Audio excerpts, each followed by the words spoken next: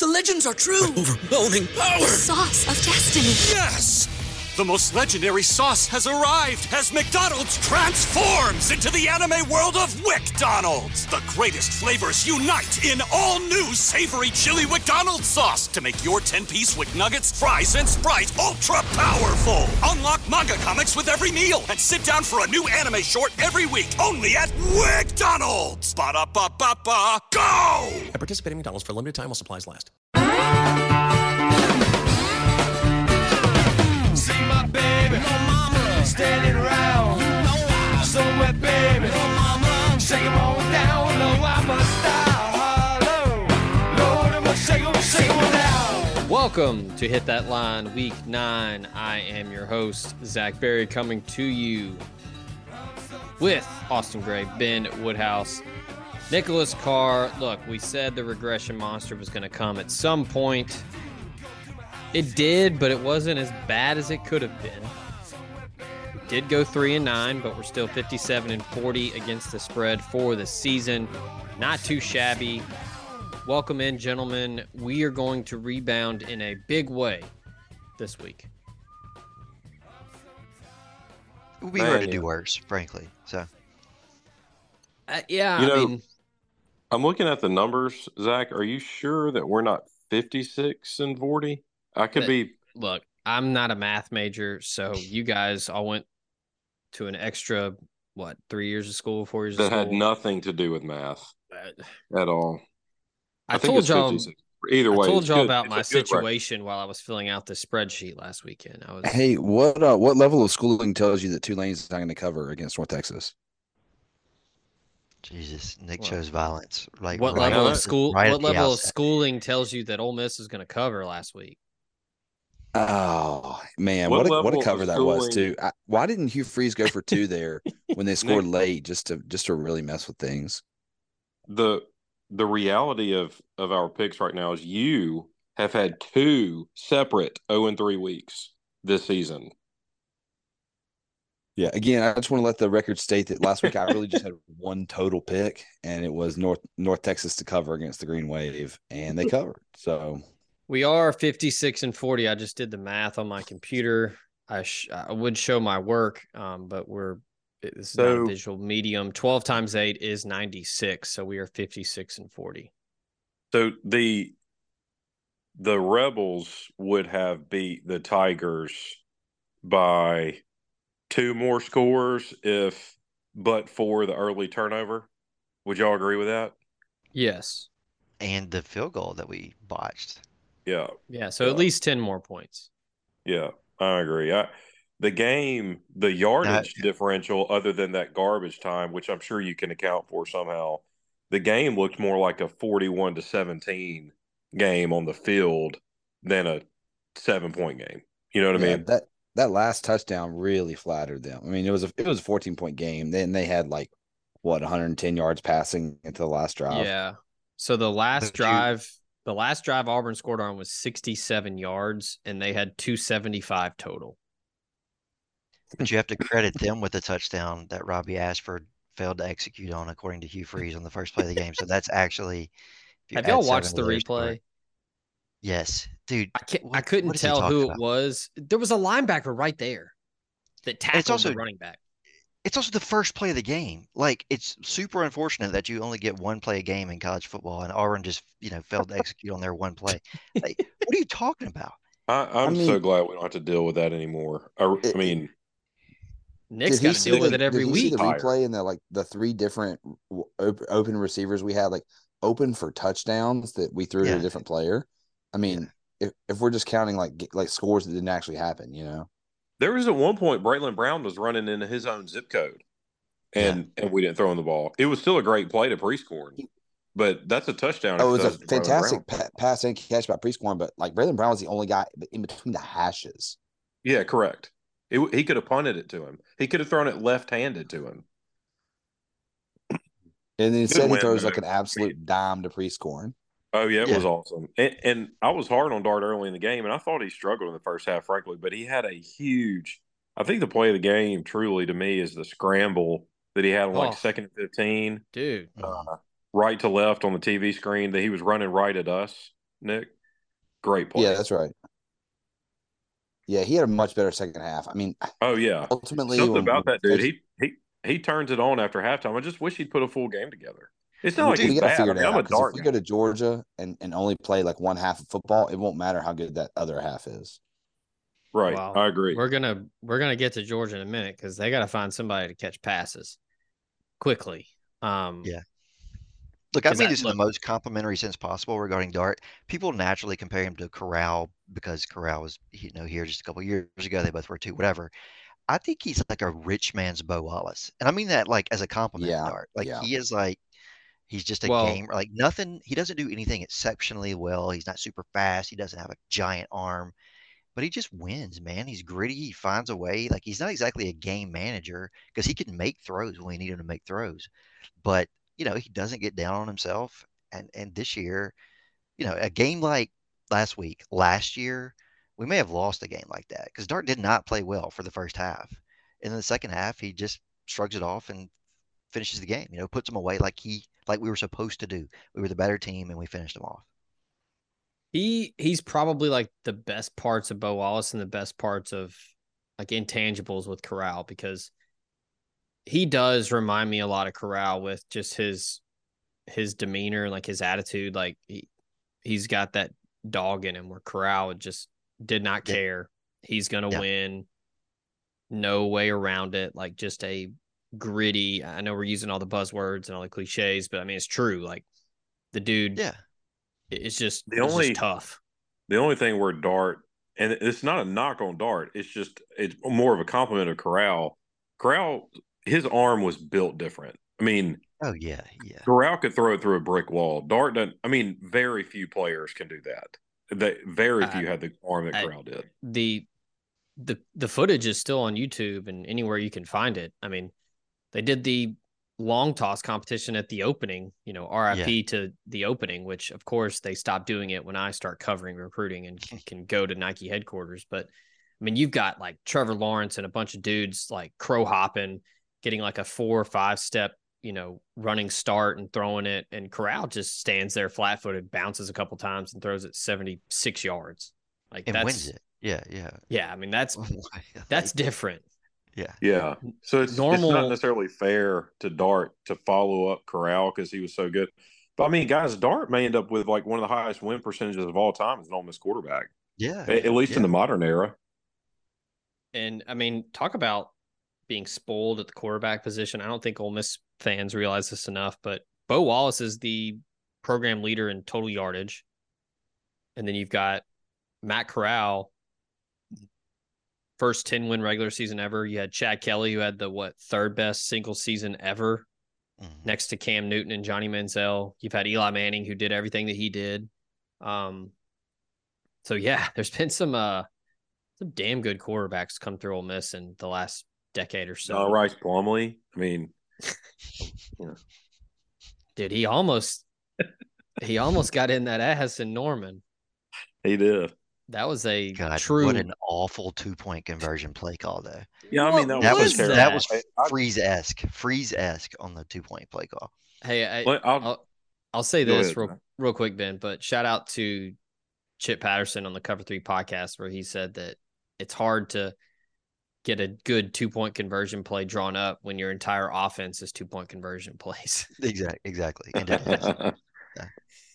Gus is better than Freeze, man. Yeah. What about Freeze breaking out the Treadwell pass? What about Freeze breaking out the Treadwell pass? Critical juncture in the game. It was perfect. So we were sitting. He put the third string quarterback in. Like, you think no one's going to notice? Yeah, but he put a sleeve on him, so he was disguised. Yeah, in like in the Ole Miss section, but on the aisle and across the aisle. Okay, so Auburn does this cool thing, or they used to, where like their end zone, farthest from the locker rooms. I guess it's the north end zone, is young alumni, so you can age out of that section, but it allows you build fans by you give them cheaper tickets, but they are out of school yet not, let's say, our age, right? It's probably like your 20s up until maybe early 30s, 35. And so it's a rowdier group of people. It's not student section rowdy, but it's rowdy. And dude, when they called that play, like our whole section were like, I mean, it was like Hugh Freeze special. I mean, those guys were so pissed off at us because it was like, I mean, he can't help himself. He cannot help himself. He has to run the trick play. And you look at the RP, it's like you've got 3 more years of this before y'all get out of this mess because he's going to be running reverse passes and everything else. They'll be in the Wildcat, you name it. He's still doing it. This is 10 years since he did it with Treadwell, basically. He's still doing it. I mean, you can't. That's a play that you run for fun when you're playing like Memphis or, I mean, realistic like UAB. You don't.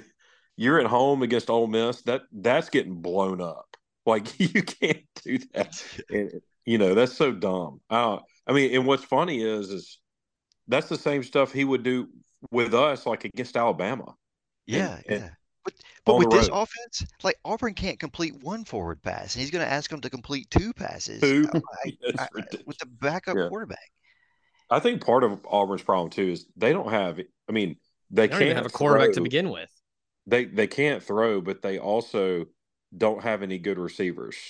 I mean, they've got one player on offense, the Jarquez Hunter, and he's a decent SEC running back. He's not a great one, but he's serviceable, and he broke a long run. Otherwise, they don't really even – they didn't sustain a drive all night.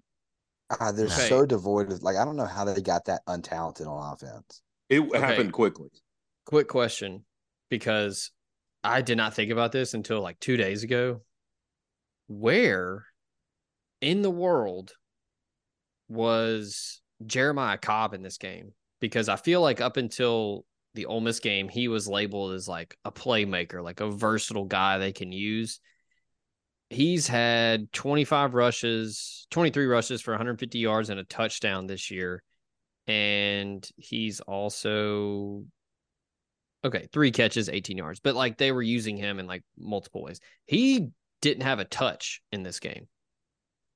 Yeah. So like, I mean, just he was in on the first play because I think he was the guy in motion. But I mean, credit to Is Pete that Golding. The player that Freeze thought would have scored? The guy in motion? So he had 1 imaginary touchdown, and then after that, he didn't do anything else. Yeah. So I mean, he was imaginary. He had a pretty good game. Yeah. He was a non-factor. I've talked about it on 2 shows this week. I mean, just hats off, round of applause, standing ovation for Pete Golding and that defensive staff. I mean, they are playing as good as anybody right now in the SEC. I know Auburn's bad, but when you want to be an upper echelon SEC team, you got to beat bad teams the way you're supposed to beat them. Score may not be an indicator, but looking at the numbers, I mean, the defense right now is just playing as good as it can. At this point, they're 5th in the country in sacks, 9th in tackles for loss. They are getting every single thing out of every transfer. Suntarine Perkins is playing great. The linebackers are getting better. They're getting more pressure. I saw a stat earlier this evening that Dejon Anthony is tops in the country in incompletions. It was like forced incompletions by safeties. I think he has 7 on the season. I mean, that's a guy that's first year in the system. They've got him up to speed, and he's playing great. So, a lot of focus goes on the offense with Dart and Judkins and the receivers and everything. But the defense has been awesome for the past 4 weeks. So, with that, let's get into this week's game. I mean, if there's a better letdown look ahead sandwich spot around the country, I'd like to know, because you just come off an emotional road win, first time in 71 years to beat a team back to back. Now you come home, night game, sleepy against Vandy, and then you get to host A&M before the big time test on the road against Georgia. I'll keep it short and then let y'all get after it, because I've talked about it already this week. But I like Ole Miss. The game's never in doubt. It's handled. You get the win. I still like Vandy to cover. I'm thinking like a like a 41-20 win or like 38, 60, something like 24.5. I think Vandy's going to get a garbage touchdown late because I think AJ Swan is going to hit Will Shepherd or London Humphreys or something late. But I don't think it's ever in doubt. I think they handle business. That's a ton of points for a team that I just don't expect will be playing, and you really can't expect them to play full out. They just came off of a pretty big road win, against a team that they're trying to steal their coach. They've got a pretty big game next week against Texas A&M, an even bigger game the following week against Georgia. I mean, it's not like they're going to be let down and lose this game. I don't think that at all. But you can't play perfect every single week, and really these next 2 weeks after this one, you got to be darn near perfect because A&M is still pretty talented. I don't expect us to cover, but I'm looking at that over under there, and I'm going to go ahead and lock it in if you guys don't mind. It's 63.5, and I'm locking in the under. I think this one's going to be sleepy. I think the defense is pretty good, and I don't think Vanderbilt's going to be able to score a ton of points on that defense. Because I guess offense you can kind of play with a little malaise, but I don't really see that defensively. And I just don't think Vanderbilt's good enough to put up enough points. Like you said, every score you mentioned is under 63.5. So I'm thinking it's going to be something like, I don't know, 35-17. Yeah, pretty comfortable under, honestly. My only rebuttal to that is Vandy's given up 40 to UNLV, 45 to Kentucky, 38 to Missouri, 38 to Florida, 37 to Georgia. So they're prone to give up a lot of points. But I get the letdown look ahead. Let's look at those last 5 games. They're all, 57, 52, 59. You have to go back to Kentucky till they gave up, till the game was scored in the 60 points. I just sure. Okay, let's say we do exactly what Georgia did, 37-20. Sounds good. Oh, yeah. I'm just saying I think Ole Miss is just going to score because they're just bad. Yeah, but I can't deny that. Letdown look ahead. It could be sleepy. I mean, if Ole Miss is winning 31-10, no one cares. 0 people. No, we're getting out of there. Out here, 24.5, 23.5. Yeah, let me 24.5. Let me pull up Vegas. Vegas. That's really sharp. To make sure. Let me hit refresh. Excuse me. Let me. Vanderbilt was leading last year at halftime, and Ole Miss still won by 24. Uh-huh. And that was a worse Ole Miss team than this one. And that was the Jonathan Mingo NFL draft highlight reel game. It was. I think this line's really sharp. I'm gonna stay away from it, but I lean Ole Miss to cover simply because the soup of the day is everybody saying that, and this isn't to poke fun at you guys because it's literally across the board. Well, it'll be sleepy and it's a look ahead spot, and they came off a big win. Exactly everything that y'all just said, but I don't really care about any of that. I think I'm not surprised at all if it's 38-13 and Ole Miss is covered. So, or 48-21 and Ole Miss is covered. So, I have no analysis. I know nothing about Vanderbilt other than AJ Swan's a nice player. That's pretty much it. And they have a receiver that's had a really good year. I can't think of his name, but one of their guys has got Shepard's the NFL guy, and then they got a true freshman, London Humphreys. Yeah, Will Shepherd. He's already got 8 touchdowns on the year and almost 600 yards. So anyway, I'll go with Ole Miss cover to be contrarian, but I do think the line is sharp. I think I'm with Zach and Nick here. I think Vandy covers just because the spot is so bad for us. I can't imagine that we're very motivated here. And Kiffin sort of suggested exactly that in his press conference this week. Last year in a similar spot, we sort of accidentally covered with Matt Jones sneaking in late for the back door. The year before, in a very similar spot to this week, we did not cover. I think that number was like 27. It was up there, 24, 27, something. Vandy was sandwiched between A&M and State, if y'all recall. We were going for our 10-win season. We win 31-17. I think it plays out very similar to that game. I just think you're going to get a pretty uninterested Ole Miss football team for most of the game. Not that that will matter significantly because I think we're just that much better than Vanderbilt.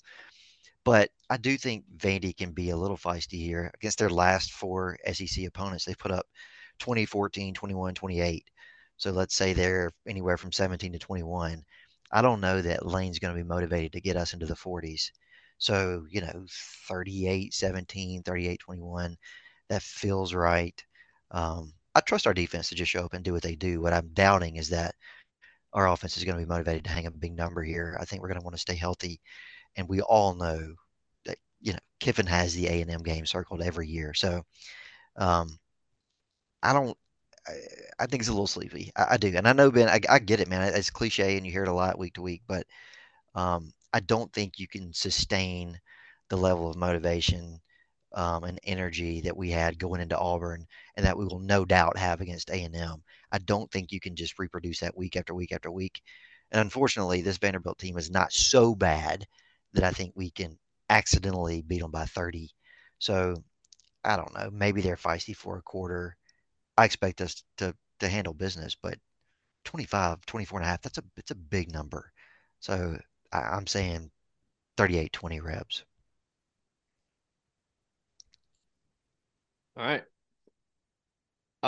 It is 24 and a half across the board at every Yeah, book. like I said, I think that's sharp. I do.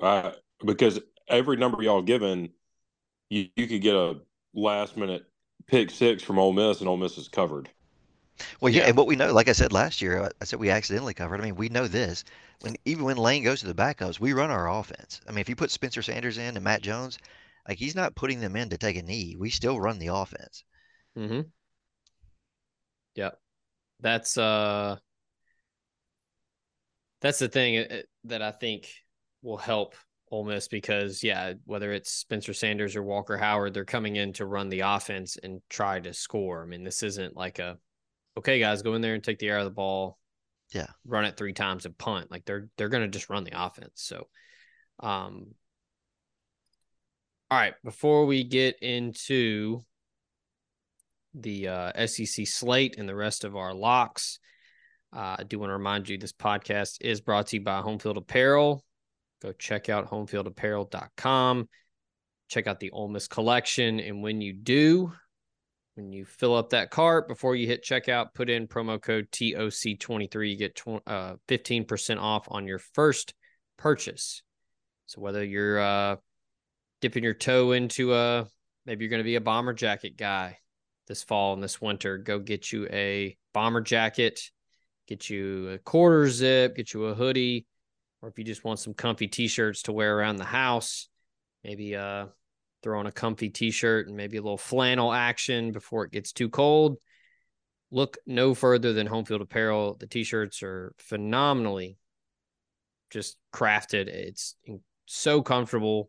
I wear them just about every single day. No more comfort colors, no more heavy, boxy, thick t-shirts. The stuff is breathable, feels good, looks good. Check them out, homefieldapparel.com. And when you do, don't forget promo code TOC23. Okay. Let's get into it. We got not a huge SEC on SEC slate this week, but some intriguing games nonetheless. Kicking things off at 11 a.m. We mentioned the look ahead to the Aggies next week. They will have back-to-back 11 a.m. kicks this week and next week in Oxford. They will host South Carolina at Kyle Field on ESPN. Oh boy, this is not quite the game that it might have looked like on the schedule before the season get kicked off because South Carolina is not very good. They kind of refuse to let Spencer Rattler do his thing. He's their best player. He's the literally only reason they have 2 wins. And Dow Loggins just refuses to have any sort of creativity, and they are bad. If they can't throw to Xavier Legette, it's just a complete meltdown offensively.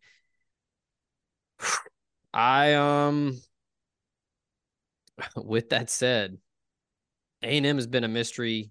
They've had their ups and downs. It's been a Jimbo special. I mean, they've looked good at times. They've looked pretty mediocre at times.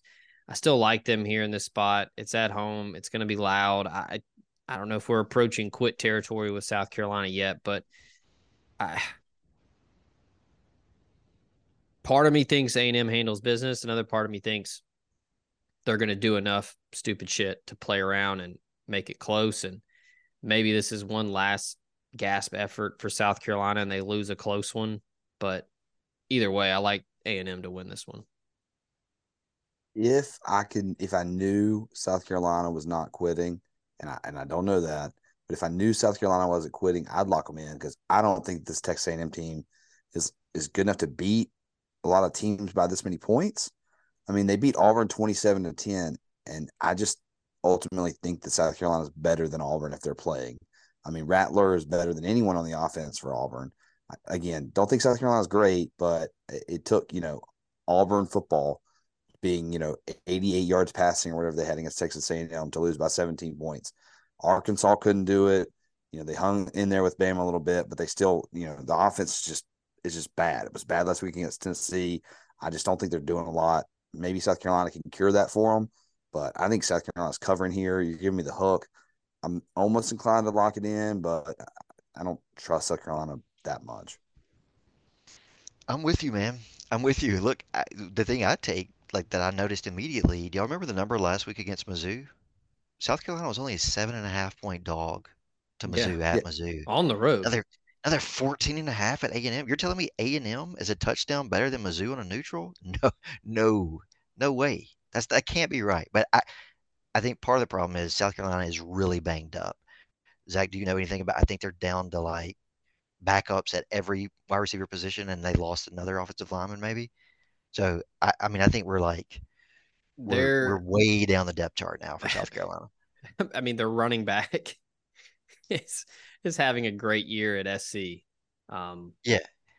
And I mean, they're playing quarterbacks at tight end. They're playing quarterbacks at running back. Their defense has gotten worse as the year's gone on. They had a defensive lineman quit this week. It's not good. I mean, Beamer's kicking Gatorade coolers and breaking his foot. Yeah, it's spiraling quickly. Like I've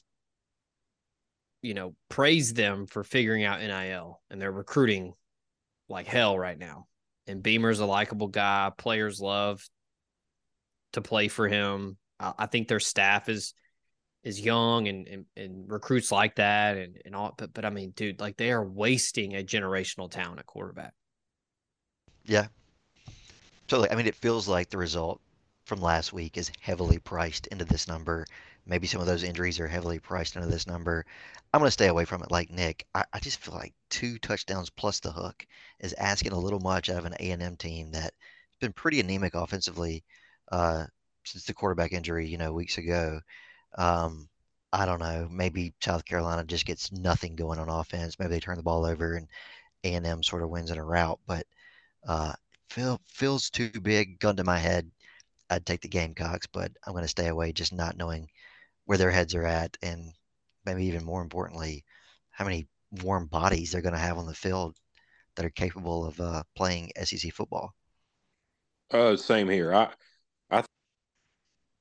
I think South Carolina covers here, and they've got the best player in Spencer Rattler, and everything that y'all said is true. It's why I wouldn't lock it in either, but this number's too big. I don't understand this. But A&M, to Nick's point where he said, I don't know if they're good enough to beat anybody this bad. The issue is A&M's like, and Jimbo is this way, is he may have won a lot of games as a coach in his career, quote unquote, but it seems like he always wins like 27-21. It does, man. It's very rare that it's a rout. So 14.5. I'll just take my chances with Carolina, but I wouldn't lock it in. Yeah, it's too volatile because, like I said, I could see A&M getting it done somehow, but then I can also see Rattler just playing backyard ball and throwing for 350 and keeping them in it. So here's the deal. if they were to lose to South Carolina this week and come to Oxford and get beat, that's the death knell. I mean, that's 4 and 5, 2 and 4 in the SEC. I know they've got a bunch of money, but his buyout's like what, $60 million or something? Isn't it more than that? I think it's more than that. Oh, they've already been, and who knows if this is 100% accurate, but I mean, dude, are you going to doubt the money over there in College Station? But there are already people. The price of oil is going up. I mean, that's still a lot. They've already said that they've got people that'll pay it. But then, like, who do you get? Yeah, that hurts. It does. I mean, they think about who they've got hiring the next guy too. Ross Bjork, he'll be who knows, man. Maybe he'll go after Auburn's coach. Does Ross Bjork get to make the next hire? Oh, it's a good question. Who all has he hired while he's been there? Well, I mean, they've got good coaches. Buzz Williams is good. Did he hire Buzz? I think he did. And then I think so. Schlossnagle. Schlossnagle, that's a really good hire there. Yeah. So the thing is it's very difficult to make a bad hire when you've got that kind of money. $1 billion, yeah. I mean, Schlossnagle built the TCU baseball program to what it is, and he was like, "Yep, I'm leaving." Yeah, it'd be like him hiring Mike Bianco, literally. Are you looking at cutting your health insurance premiums by as much as 20 to 30%? Are you aging into Medicare and need help finding a Medicare supplement plan? Call Drew Moak of USA Benefits Group at 601-953-8449. Drew is an Ole Miss grad located in Mississippi and licensed in 7 states. He works with the nation's second largest health insurance brokerage with access to 35 different carriers, and he can help you with any of your health insurance needs. From regular health plans to life insurance to dental and vision and even Medicare, he has it all covered. Now more than ever, it is critical to have a health insurance agent who is local and accessible. So call Drew Moak at 601-953-8449 and get your free quote today. Cooler temperatures are right around the corner, and as I like to say, it's the perfect time to play a round of golf. And if you're looking for a premier golf course in Northwest Mississippi or the Memphis, Tennessee area, go to Cherokee Valley Golf Club in Olive Branch, 15 minutes from the Memphis International Airport. With those cooler temps, you might want to stay warm and comfortable on the course this fall. Go in the clubhouse and check out their new selection of outerwear from Travis Matthew and FootJoy, including FootJoy's new lightweight hoodie. This 18-hole par 72 course includes 4 sets of tees to accommodate all players and has 11 lakes, 52 bunkers, and the wide Zoysia fairways and extra-large Champion Bermuda greens and clean roughs make for an excellent opportunity every single time to post a number. If you need a premier golf experience in the Mid-South, go to Cherokee Valley Golf Club. Call them at 662-893-4444 or check them out, olivebranchgolf.com.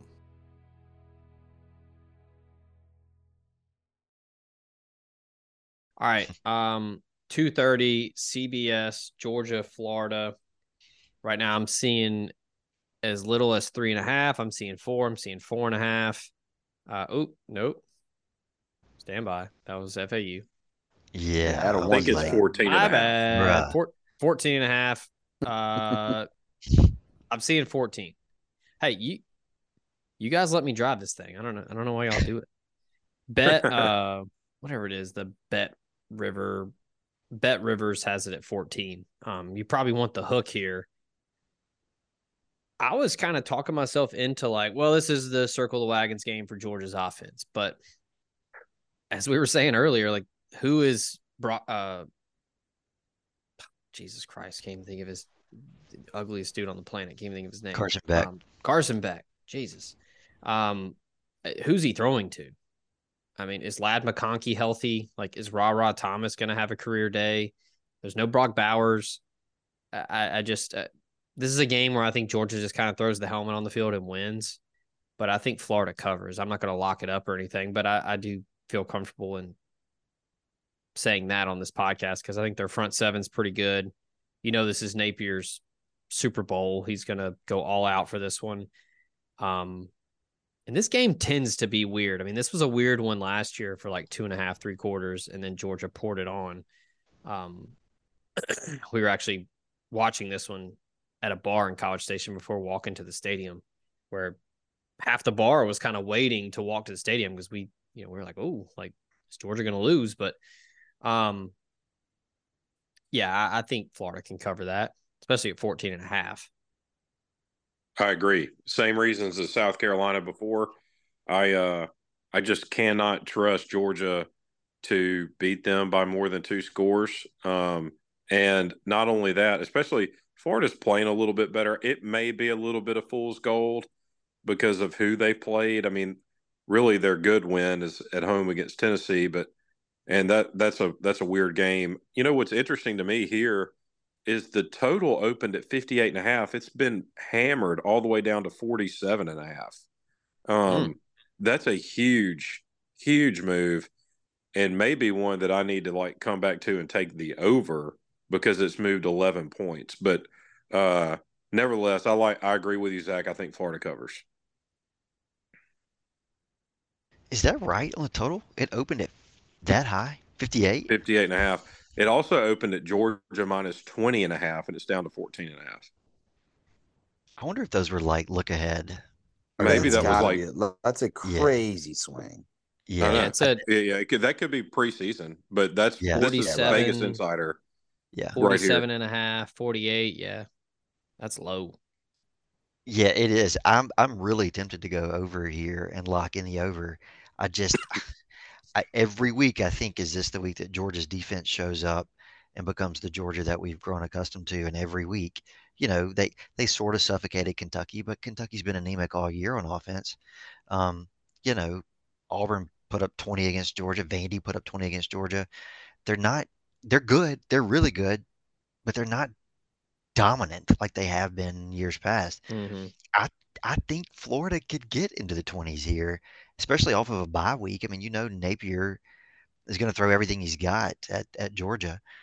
I know Florida's not dynamic offensively, but Florida's played a much tougher schedule than Georgia has to date. So, I mean, Georgia's got the better record and has better results, but Georgia hasn't played anybody, and Florida has. So, Georgia got the better team, the better roster, the better dudes. But I think Florida hangs here. 47 feels a touch low. I think this is something like 31-21 Georgia. Agree. Yeah, and I'm flirting with locking in the over myself. That just seems low to me.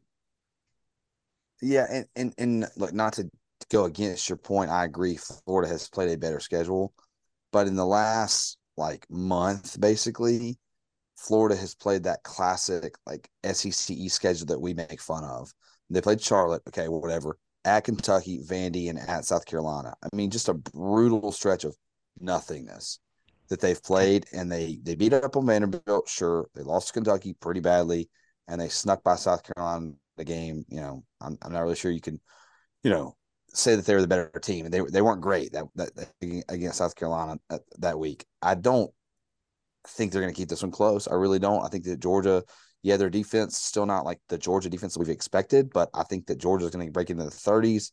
I think they're keeping Florida in the mid to low teens. I think that Georgia is going to kind of show us something here. I think that, you talked about fool's gold a little bit for Florida. Maybe that's what it is. I mean, again, they've got a pretty decent record, but that's kind of all it is. 5-2 without, their best wins over Tennessee, who we, obviously don't think is the greatest team after what they've done the last few weeks. I think Georgia's going to kind of show up a little bit finally. What's Georgia's best win? Oh, I don't think Georgia's got a great win at all. I mean, Georgia doesn't have any good wins, but I mean, all they got to do is beat them by 2 touchdowns and a field goal. And they've done that against Vanderbilt. They did it against Kentucky. They did not do that against Auburn. I mean, they've 2 touchdowns and a field goal for this Georgia team. I just think we're seeing Florida's 5-2 record and thinking this Florida team's actually not that bad. But this Florida team's got a lot of losses still left on the schedule. LSU, Florida State, Georgia. Just Georgia's best win has to just be Kentucky because they were ranked and you put up 51. Yeah, I think the margin against Kentucky makes it their best win. I think, by the end of the season, we're going to find out that Kentucky's not all that good. But I think, Georgia beat Kentucky's ass. I mean, that was dominant. That's what we all keep waiting for that Georgia team to show up. And then they do that against Kentucky. And the very next week, Vandy hangs for 3 quarters. Yeah. I don't understand. I guess people have to find something to talk about, but Graham Mertz is getting a lot of pub for being, oh, he's figured it out. Like, look at him go. Okay, he lit up Vandy and he lit up South Carolina. And look, sure, ifs and nuts and, horseshoes and hand grenades, it doesn't count. But I mean, South Carolina had that game wrapped up and gave it to Florida at the very end. And now I know he's one of the worst collapses this season. To give up 15 in the fourth quarter. I think they were both of those drives in the fourth quarter were less than 5 minutes. Yeah, and Florida converted like 2 fourth and double digits. Dude. They ran it was like a 4th and like 11 or 12, and they ran like a 4-yard route and got the first down. Yeah. He still completed, 30 of 48 or whatever for 400 plus. But I mean, that's a South Carolina team that just sucks. So I'm not ready to crown Graham Mertz as this guy that's figured it out, especially against Georgia. Look, we talk about Napier. He's going to be ready. It's his Super Bowl, whatever. Kirby and them are going to be ready too, because you kind of feel like Kirby. I feel like he's a bit of a realist, and he's going to be kind of old school and hard nosed, but they've got to get some things sorted out before that November 11th game against Ole Miss. And that's not me saying that Ole Miss is going to go in there and run it up or, whatever. But look, if we're just being real, you've got Florida neutral site, then you've got a ranked Missouri at home, which is a damn good Missouri team. Mm-hmm. And then you've got Ole Miss at home. So that's back-to-back top 20 SEC games at home. And then you go at Tennessee. They need to figure something out, especially with Brock Bowers out, because that's why this 14.5 gives me such pause, because what are they don't have a Nick Chubb. They don't have a DeAndre Swift. They don't have a dude back there that they can just turn and hand it off to 35 times. They don't have that. So they're going to have to get, Mike Bobo is going to have to figure something out, which good luck. But it's weird. It's weird to, they're still number one until someone knocks them off. I get it. Kirby's a good coach. They've got talent everywhere, but they're running out of time to figure it out. Like, they're going to get caught slipping if they don't figure it out. All right. Speaking of figuring things out, 2:30 SEC Network, Mississippi State goes to Auburn. Jesus. Mississippi State. In right here before we go, and I'm going to lock in the under. I don't know what the number even is, but I'm going to take it. 17.5. The total 47.5. It's the same as Georgia. What? Nope. Oh, you can get 43.5. It's as low as 41.5. Yeah, I want under 43.5. Lock me in there. Good Lord, man. Game of the week last week, Mississippi State at Arkansas. Just two kids with pillowcases full of bars of soap, and then every time they go to swing, all the bars of soap go flying out. It was so bad. It was so hard to watch. I think we can officially say Arkansas has quit. They looked bad. It cost me a lot, to be honest with you. Yeah. I did not see that coming at all. I was with you. I remember when you made that pick, and I said that was a good pick. I thought they had at least one more in them at home. The crowd was not good. I think there were some boo birds out early. Dan Enos got fired because of it. Just awful. But I don't know about y'all. Kind of feel like Mississippi State wins outright. I don't necessarily disagree here, and here's why: because Freeze, his shtick, he's got. I mean, this goes without saying. Most coaches, I don't know how he can rally the troops when they've been beaten down to the point that they have, and now he's like calling guys out at press conferences. Yeah, what the hell Uh, was that? it's a bad look, man. It's a bad look. I think that State has a little bit of momentum coming off a road win at Arkansas. Now, I will say this though: it would be very difficult to travel to Fayetteville, win, travel home, practice, travel to Auburn, and win. I mean, that's a brutal 14-day stretch or 10-day, whatever, 8-day stretch. But it. I'll take State to win outright. I mean, I'm not going to lock anything in, within plus 6.5, but I like them in this spot. Auburn is. We talked about this before the show, or maybe it was on the show. Auburn is bad. Like Ole Miss had no business being a one. It wasn't. It was really a 2-score game, but it really felt like more of a 3 or 4-score game with the difference in yardage and success rate on plays. I mean, Auburn was the benefactor of a bad Jackson Dart throw, and then a muffed field goal, and then I mean, it was like everything that could go, a 11-yard punt, everything that could go wrong went wrong for Ole Penalties. Miss. Penalties. I mean, Yeah. on one drive early on, Ole Miss ended up scoring a touchdown, but The first early drive. on one drive, Junkins ran for 25 yards on first down, came back for holding, then ran Yeah. for 21 yards and almost got the first down. Yeah. And so, in back-to-back plays. So, a lot of penalties and Ole Miss still. So, I mean, and frankly, Auburn started. I don't know if it was very obvious on TV, and Nick may or may not have noticed this. The Boo Birds are coming out for them already. Hey, there were a couple of play calls that Freeze made because he's so limited in what he could do on offense. They like ran it up the gut down 2 scores, and their fans started booing. Now they also started hitting the exits down 2 scores because they know 2 scores is like 6 scores for them. So this is going to be a close game. Daytime game favors the away team to me.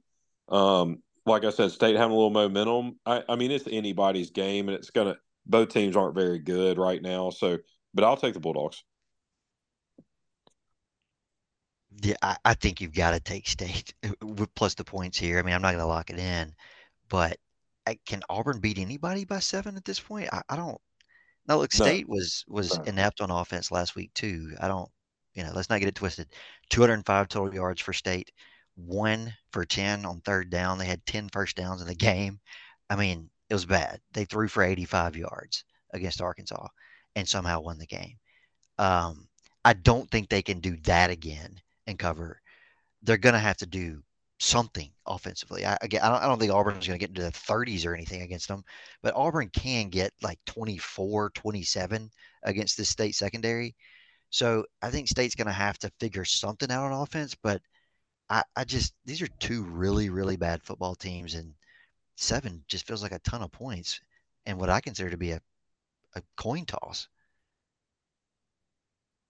This is like an You're Islander. exactly absolutely right. But I mean, Ben said this earlier. I'm not sure if he said it on the podcast or said it to me, but I mean, MSU going and winning 2, road games in a row like that it's kind of uncharacteristic of MSU. I mean, how often have they won at Yeah. teams like Arkansas and at teams like Auburn, especially in the same season, but much less in consecutive weeks. At the same time, you don't need them to win for them to cover. This Auburn team, I don't know if they've given up, or are they 0-5 in the SEC? 0-4 in the SEC. And something, 4 or 5. Yeah. So I mean, at this Arkansas? point, a bowl is out of the question because they've still got some losses left on the schedule for Auburn. I don't know what they're playing for. Last week I don't know if they're playing for the love of the guy next to him or what last week, but it didn't help much. So Not Yeah, a lot of love there. Arkansas is over. 0 for 5. no, Auburn, excuse me. Oh, Auburn is 0-4. yeah, 0 Yeah, and 4. 0-4 Here's the in funny the thing about that, SEC. though, Nick. Here's the funny thing about it. I'm not saying it's going to happen. There is a path to bowl eligibility for Auburn. Oh yeah, Because Oh, look, there's past 100%. 7 wins. yeah, they've got State, Vandy, and Arkansas and New Mexico State on the schedule. So they may still be They playing win all for those Freeze here. games. I don't know. They're 7-5. Yeah. Here's another thing that's kind of wild. Our buddy Steven Hartzell from College Sports Now was saying before the season that he thinks Vandy wins more games than Auburn this year. Yeah. He's not far off right now. Auburn's 3-4, Vandy's 2-6. And look, there is a path for Auburn to win, 3 or 4 games, but there's also a path for them to lose a bunch too. I mean, if you told me they lost to Mississippi State, lost to Arkansas somehow, and they got drilled by Bama, I mean, that's totally feasible. And look, Freeze jokes aside, and there are plenty, this is a coaching mismatch here. Arnett was kind of in a similar weight class last week against Dan Enos and Sam Pittman, but Arnett against Freeze and Ron Roberts, that's Ron Roberts. That's like Freeze and that staff at home against this Mississippi State staff.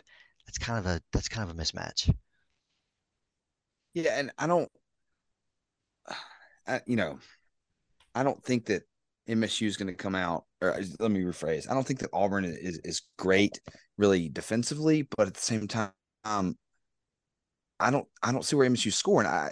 My question, and I'd love to sit down with someone in Las Vegas. And again, I know that this is not like their job to actually explain how points are going to happen. And I'd love to say, tell me how these teams get to 43 points this week, because I'm thinking it's like a 14-10 game. I just think it's going to be It's ugly. an Iowa And game. they're It's counting an on some Iowa. defensive scores, or maybe the offense is so bad that there's some short fields, which is possible.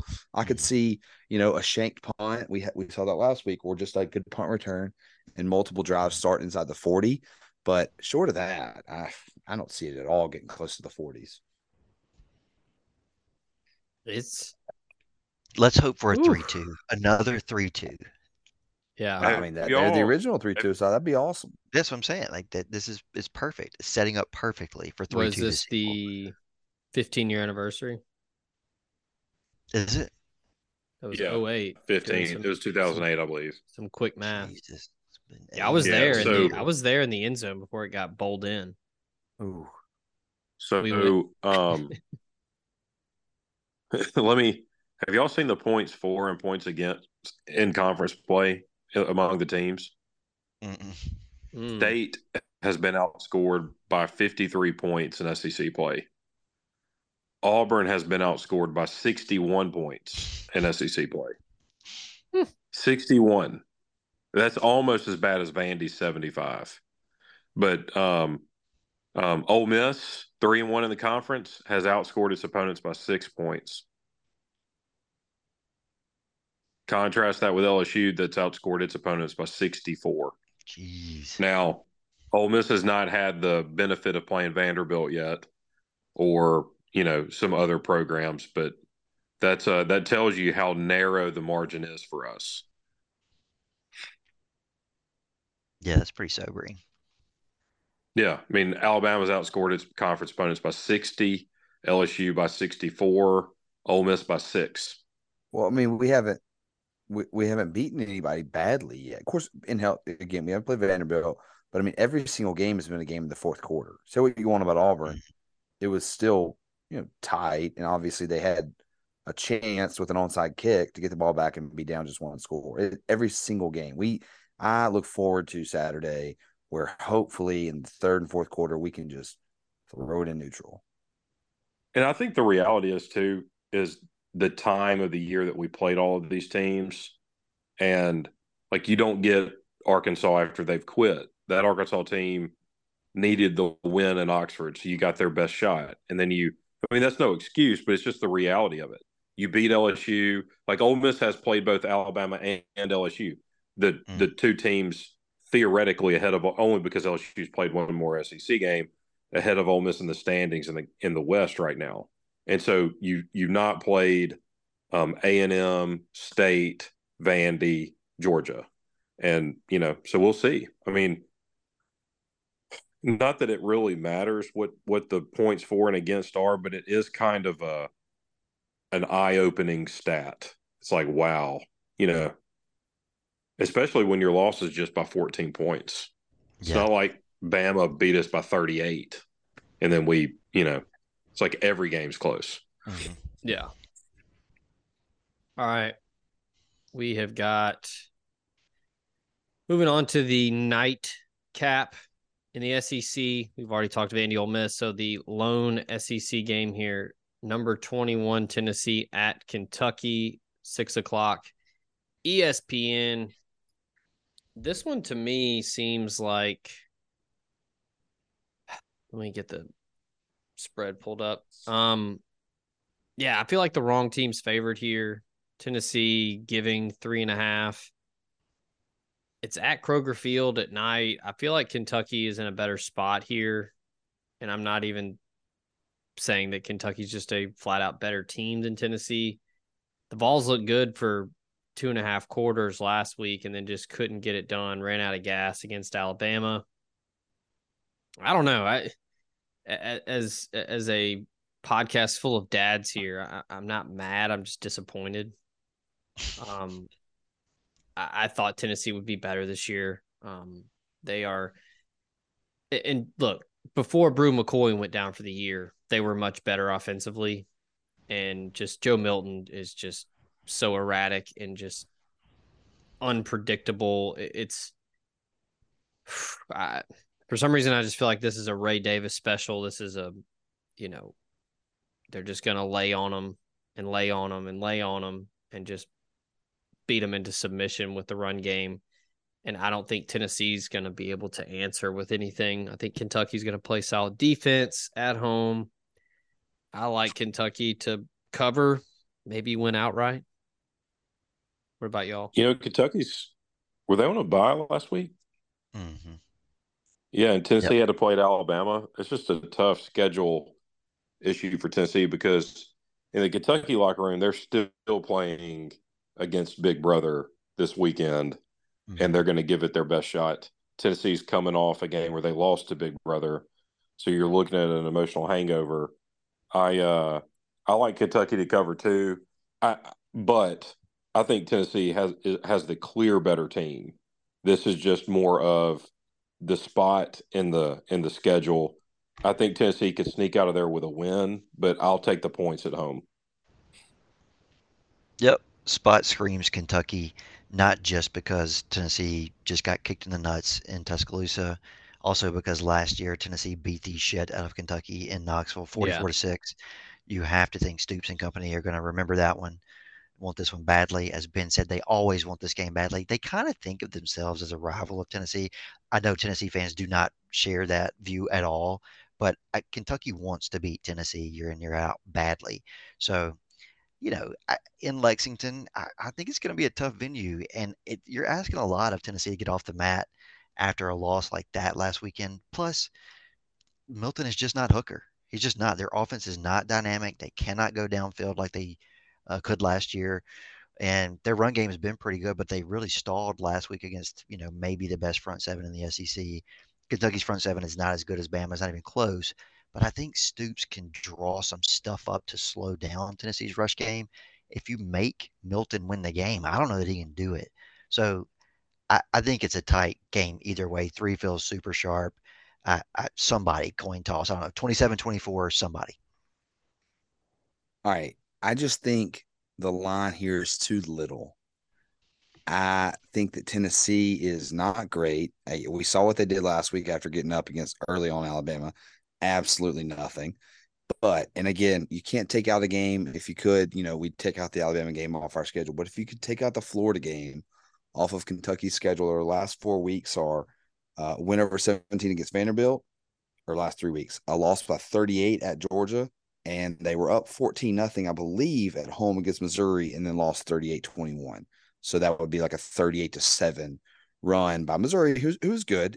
But again, at home in Lexington, they outscored 38-7 in that game. I do not think Kentucky is very good at all.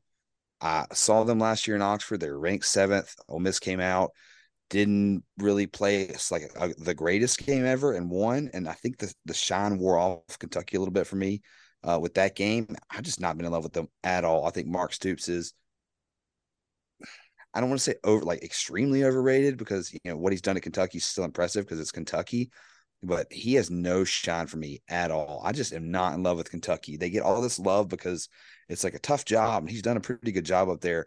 I think he's done a good job, but not nearly as good of a job as his people that praise him have talked about. I don't think Kentucky's very good. I think I'm almost inclined to lock Tennessee up here, not based on Tennessee, more based on Kentucky just being flat out average this year. I'm not gonna Every lock them up. time Nick I may opened circle back his around mouth, every time he opened his mouth about Kentucky just then, it just got more progressively I think Kentucky's outrageous. dog shit. Yeah. Like, We're got eventually nothing going to be for, I've like got Mark nothing for Stoops. He gets. Yeah. I don't know Like- why he gets ultimately every single team in the SEC, bar Vanderbilt, doesn't suck anymore. Like if you go look at Bill C's SP Plus rankings, every team in the SEC is in the top 50. The days of bad SEC Kentucky teams being 2-10, 0-8 every year, that's over with. Vanderbilt's the only team like that anymore. So I think Kentucky, Stoops has done a good job, but I also think he just happens to be the coach of the Kentucky team that has a shit ton more money than everyone else does now. And furthermore, Adolph Rupp was mid. I mean, if y'all have ever been to Rupp Arena, not actually that nice. Large arena, not that nice. My goodness. I'll circle back on this. I'm just saying, I think he just happens to be, at a very rich place. Decent coach. After all that slander, and you're still not going to lock up the Vols? I got to see what else is out there. There may be a North Texas against Tulane game out there that I got to pick. I'd love to see what else is out there. Tulane's laying 10.5 at Rice, by the way. There's going to be a mid-show revelation of games that Nick didn't know. Yeah, no, I wouldn't touch a Rice game. This podcast also comes to you thanks to Bluff City Advisory Group, Memphis's leading team of finance professionals who can provide advanced assistance with financial planning, pension, and qualified plan support, and business and estate planning strategies as well. Former Ole Miss Rebel and founding partner Ben Still, along with his elite-level customer service team, make it their goal to help you meet the ongoing demands of your financial needs. Learn about this and more at bluffcityadvisory.com. The College Corner is headed to Oxford. Stop by their new location in the Oxford Commons off Sisk Avenue. They'll have 4,000 square feet of Rebel gear ready for your trip to the Grove. On your next trip to Oxford, stop by the College Corner or our other great locations in Ridgeland and Flowood. Hats, shirts, polos, pullovers, sweats, t-shirts. College Corner has it all. And as always, you can visit us online at collegecornerstore.com. That's collegecornerstore.com. The College Corner, where your game day apparel meets. The older I get, the more I realize there are just some things I don't know. Balancing a budget, for example. I'm not a financial whiz. Sure, I know batting averages, passing and rushing yards, three-point shooting percentage. But intentionally putting away money for retirement? That's where my friends at NerdWallet's Smart Money Podcast come in. NerdWallet's trusted financial journalists use fact-based reporting for some much-needed clarity in the financial world, helping you make smarter decisions with your money. The nerds have helped me get smart about things like planning my tax bill so I don't dread April every single year. Actually, I was one of the first in line this time around. Saving on travel so that I can take my girls on trips, because spending less on airfare means more money for an extra night and maybe a fancy dinner too. So enjoy the things you love, the Ole Miss Rebels, your family, your friends, knowing that your financial situation is taken care of with advice that you followed from NerdWallet's Smart Money Podcast. Listen to NerdWallet's Smart Money Podcast on your favorite podcast app today. Trust me, future you will thank you. Are we ready for some locks? Let's do it. Yep, we've got 2 on the board. Austin, I can go ahead and get one on the board here if you feel so inclined to let me fire one off first. Yeah, go. I'm going to probably regret this, but actually, let me get my gimme in first. I'm going to lock in James Madison minus 19.5. Oh man, I wish so badly the Dukes could play in a New Year's Six bowl game. I was saying I would love nothing more than both JMU and Air Force to run the table and play in a New Year's Six bowl. Have we picked James Madison every week this year? I think so. If we haven't, we're morons because all they do is cover. I picked them. We missed it in week 6. Week 3, week 4. Zach picked them week 5. We did not have them week 6. We missed them a couple times, but I had them week 7. And they've covered every one of these, every single one of them. I just think they're really good. Oh, they are really good. I think that line is a little big. They're probably going to cover it, but the book is catching up. I mean, they're starting to almost, extend or spread those lines out because I'm telling you, man, like James Madison, you cover every single week. They're just going to start tacking points onto it. And the market is definitely catching up. But I still think they cover here. But, yeah, you're right. The market is definitely starting to price in their domination. Yeah. Yeah, old Dirty Minion, I don't think is going to put up much of a fight here. And I just think they're good. It's homecoming in Harrisonburg. It'll be a big to-do. Yeah, give me the Dukes. I'll ride them again. They've been good to us. I like it. So last week I made the mistake of dipping my toe in the water on a marquee game. I'm going to try to avoid games that people give a shit about this week. So let's start with Connecticut and Boston College. Boston College laying 13.5 to UConn. That is way too low. Boston College has one of the most explosive rush offenses in the country. UConn can't stop a nosebleed on that side of the ball. BC fresh off of an ass whipping of Georgia Tech at Georgia Tech last week. It feels like things are clicking at the right time for BC. So anything under 2 touchdowns just feels way light for me. I think this is like 42-13. I can get you 14. Come on. I'm looking at a 13.5. Where? Like where you can actually fire on a number to bet it. All right, I'll take your word for it. I don't think it's going to matter. But, I mean, I'm looking at the screen here. It's 14s and 14.5. What does DraftKings have? Do we have DraftKings? 14.5. The 14 I'll take the 14. Bet 365. In Zach's Bet defense MGM, here, it is 14 on Vegas Insider. Now, if you can find a 13.5, I'll trust you. But yeah, I'm not saying you're lying, but yeah. Go ahead and out your bookie, please. Also. Yeah, exactly. You guys know how this works. You guys know how this works, right? Like, yeah. No, give me the 14. I don't think you're good. I don't think the hook is going to matter here. I'm with you. If it matters, we're playing the game under protest, so I don't think it's going to matter. All right, what can you guys get me, if you don't mind looking, and maybe I should go with Austin here to give me the better number. What can you guys get me in Lexington? A 3 flat. 3 flat? Yeah. Oh, that's what I see. But hold on though. Zach, what you got? I'm gonna send a screenshot so everybody knows we're on the same page. I can get you 3.5. Oh, it's a really large. I cannot see 3. I don't see 3 either. We're paying a half-point premium on this book that Zach. Yeah, sheesh. I will say this: it may not matter in Austin's. It might matter in mine, but for the fact that there's a Stoops on the sideline, so I don't think it's going to matter. Give me the Vols. Am I wrong in saying that Tennessee could still, they could still win the SEC East, right? They could, yes. Yeah, I think so. They're playing for their SEC East lives, if you will, this week against Kentucky. They've got it all to play for still, so they can get that rematch against Alabama, and their offense. Wait, no, they can't. Silent. They can't. Well, they need some help. We'd have to beat Georgia. Yeah, okay, exactly. Like I said, they're playing for their lives because that's happening. So give me the Vols minus 3.5. I hate that I have to give the hook there. Whatever, minus 3.5, Tennessee. Okay. I mean, we've picked crazier games, if we're being honest. All right. So who's next? Ben. Okay. This is a stupid pick, but I'm gonna do it anyway. It's the bottom of the Sun Belt. And I'm going to take Appalachian State to cover against Southern Miss 16.5. Man, I thought I wanted that.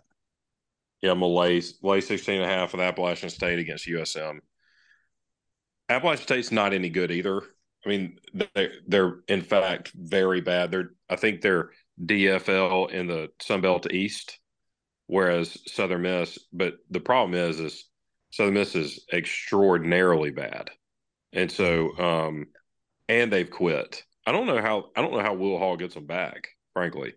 But I'm going to lay he's those. done. Yeah, I think Dick's right. I think he's going to be somebody's offensive coordinator or something. Yeah. So you're laying 16.5? Yep, 16.5.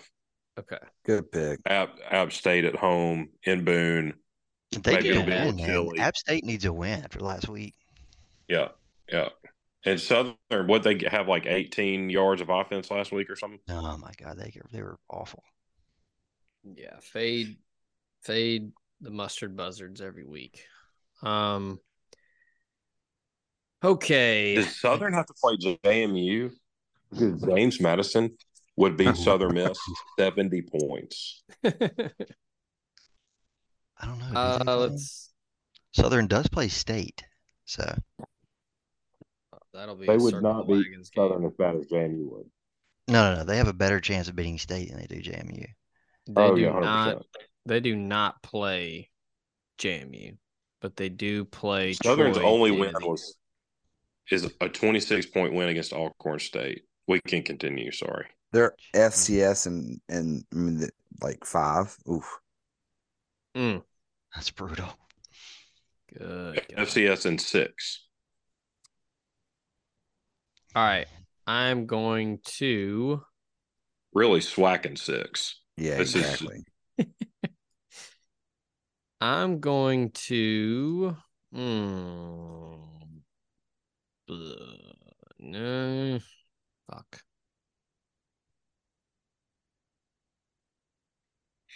Good Austin, fight. Anybody got a pick? If you got one, go.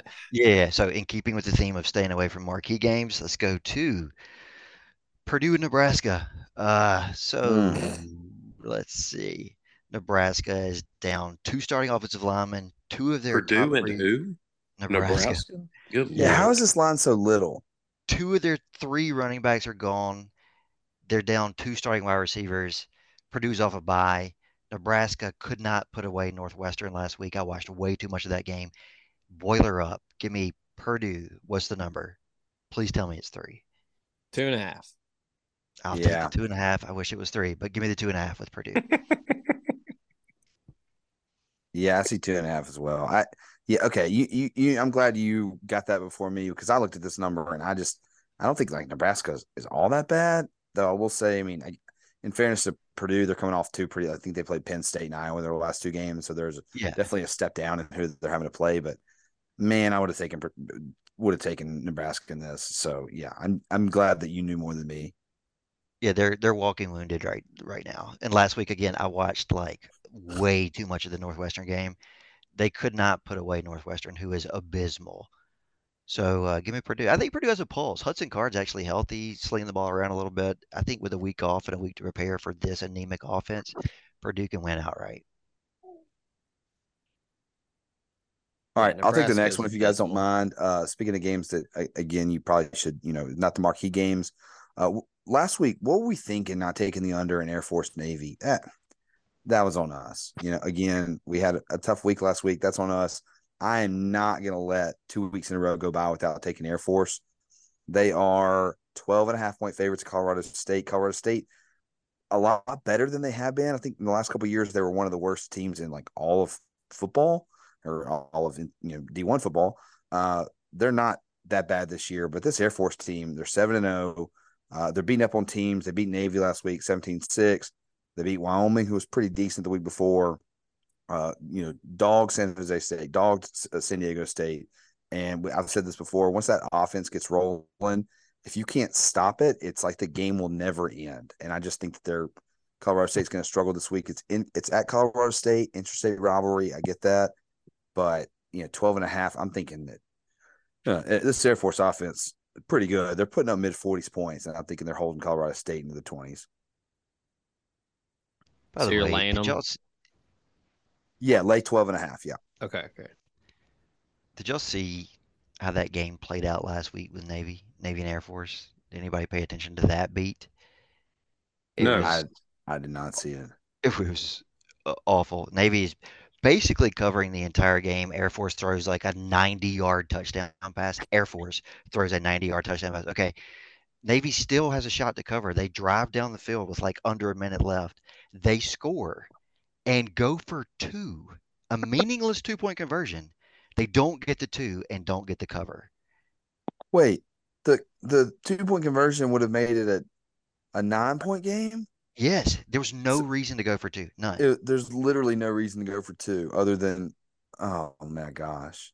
Yeah, go for two and end up blowing the cover. The number was 10.5. They lose 17-6. Unbelievable. Brutal beat. For two to make It's it a 9-point game. You got to do it. You have to. Matt Luke just nodding in approval somewhere. So I had some pause. I was really wanting to go Thundering Herd on the road because I do not think Grayson McCall is playing for Coastal, but I don't want to get caught in like a, rally the troops, everybody play for Grayson McCall and take an L there because Marshall's not great. They put up a fight last week against JMU.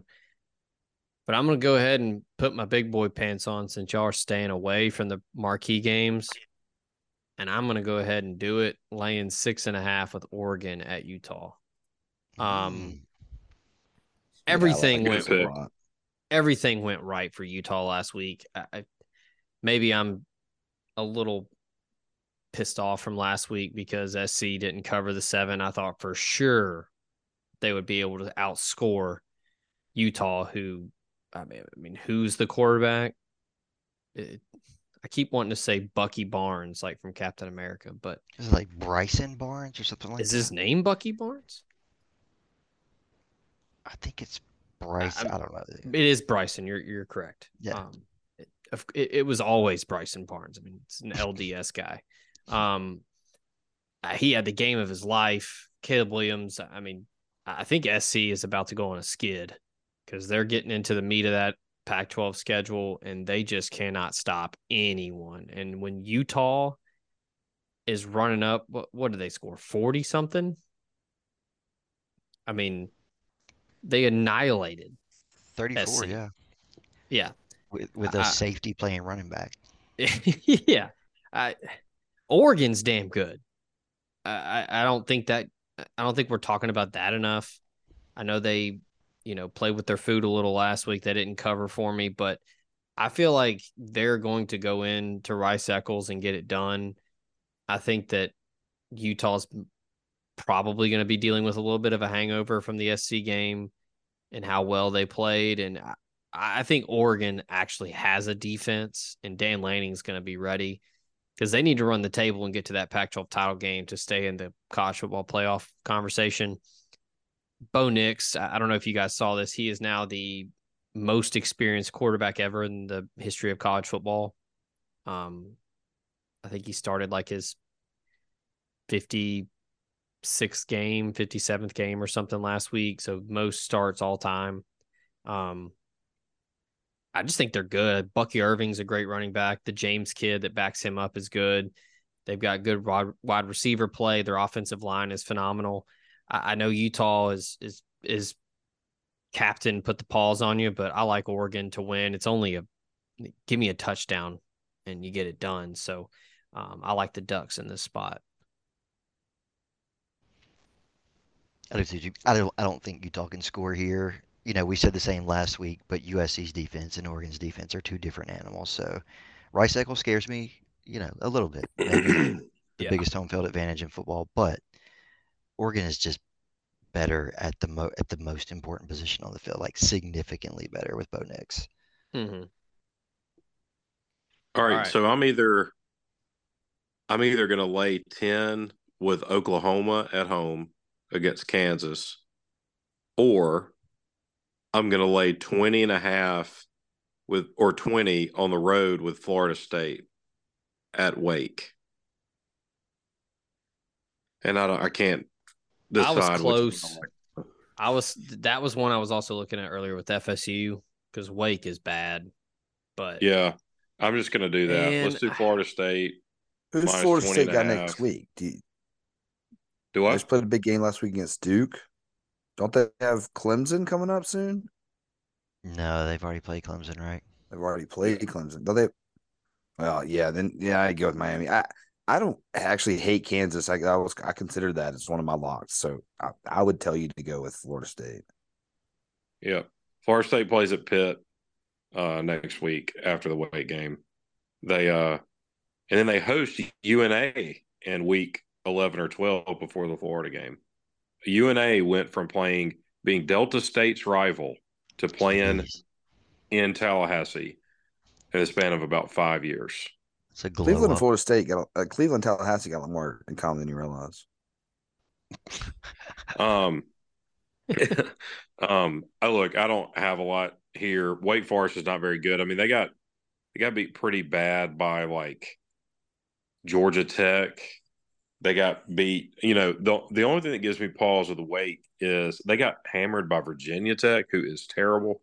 The only thing that gives me pause, they played Clemson really close, but Florida State is on a one-way, track to the playoff. I don't see them taking any weeks off. I'm not concerned with look ahead spots with them, so I'll lay them. they've been pretty damn good this year, finishing people off late too. Oh yeah, and I can get 20, so I want 20. You got that? Yep. And they also have Keon Coleman, who would look great. That's right. Forgot about that with guy. All the Rebels. There's our Keon Coleman spot for the week. Cross it off the bingo card. All right. This is a fun week. I am going to go full sicko mode here. Now I'm going to go to the MAC. I feel like I pick a lot of favorites every week. I need to spice it up and get somebody to win outright or, cover a small number, make it easy on myself. I am going to go to Ypsilanti, Michigan. And I'm going to take Eastern Michigan to fly high. The Eagles closer and closer to the sun, but they're going to get it done against the Western Michigan Broncos +3 at home. Lord. Western Michigan is really bad. They are 2-6 on the year. So give me the Eagles +3 to get it done.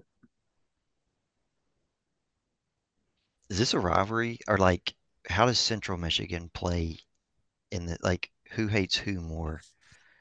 Yeah, I was gonna say this has got to be like a directional Michigan rivalry.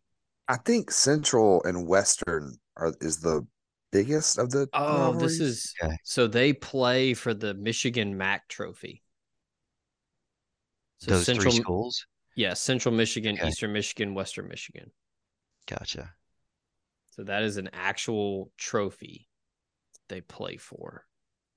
It looks like the Broncos. So this is from WMUBroncos.com. Broncos begin quest for Michigan MAC trophy on Saturday at Eastern Michigan. Yeah, Western's 1-4 in the MAC. Eastern's 2-2. It's also the last weekend they'll play on Saturday, I believe. I think they'll have most of the MAC schools have next week off, and then they start with the MACtion. I think that's right. Yeah. Just when it gets 40 degrees outside and rainy and windy, that's when they start going to midweek games. Yeah, if you actually think about it, a very, very interesting choice. Hey, let's wait until November and then we'll play every single game at 7:30 p.m. Yeah. Why is this game? Hold on. Let me double check this. This game. Okay. Is there a colder place to play college football than Mount Pleasant, Michigan? Can't be. There was a typo on Western's website. I mean, it said that Mount Pleasant. Oh man, that's so far north, and it's in between two Great Lakes. I bet it is freezing there. Yeah, their Western's tripping. Their website said this game was in Athens, Ohio. Somebody hit copy and paste on the wrong thing. It is in Rodnierson Stadium. Which if you need to remember, that's on the gray turf up there, baby. Yeah, that's a tough watch, man. Tough watch. And they got a track around that bish too. The upper deck on one side has like an eagle's face into the seats. Like if you got a drone shot, it's pretty cool. I'll send it to you guys. Don't worry. All right. So that's my 3. Austin, you got one more? Yeah, I'm considering nobody locked in Florida and Georgia over, did they? Nope. Because I'm considering circling back to that.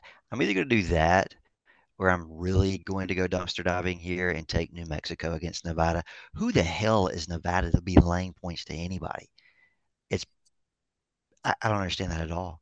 But are they 2-5? They're laying. They're laying 1. Yeah, but I know it's just 1. But how can they be favored against anybody? Yeah, I agree. Death taxes and Austin hating Nevada.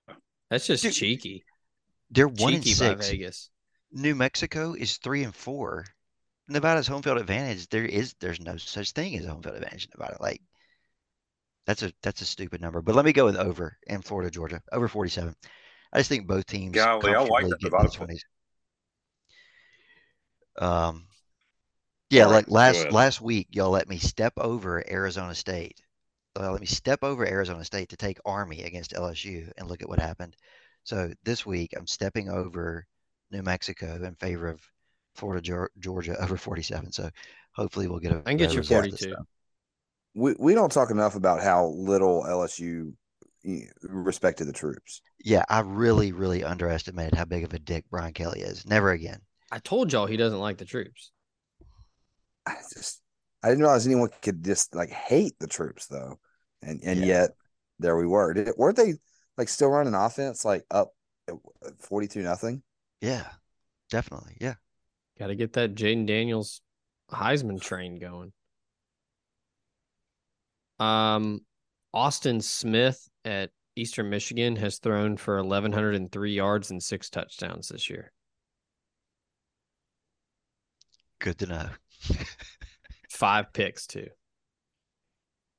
Just in case you were wondering, I'm gonna be locked into ESPN Plus watching that one.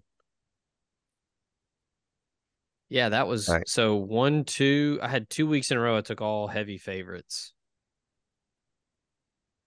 Yeah, I've only really had a couple weeks where I took underdogs, but all right, it's a good slate this week. Like I was looking hard at. Ben, you kind of shit on Virginia Tech earlier. I think they figured something out with Kyron Drones at quarterback. He's not bad. I think Georgia State could win outright against Georgia Southern. Yeah, that's gonna be a good one. I mean, I don't think anybody touched it, but I think Kansas could give Oklahoma issues. I mean, I know that Jalen Daniels I don't think he's playing, but I mean that Bean kid's not bad. And Oklahoma's bound to. I mean, they tried to lose last week. They're going to be sleepy at some point. And then I was curious. Nobody touched Maryland Northwestern. Maryland's only laying 13.5. Were you curious? Nobody touched that. Dude, Talia's still slinging it up there.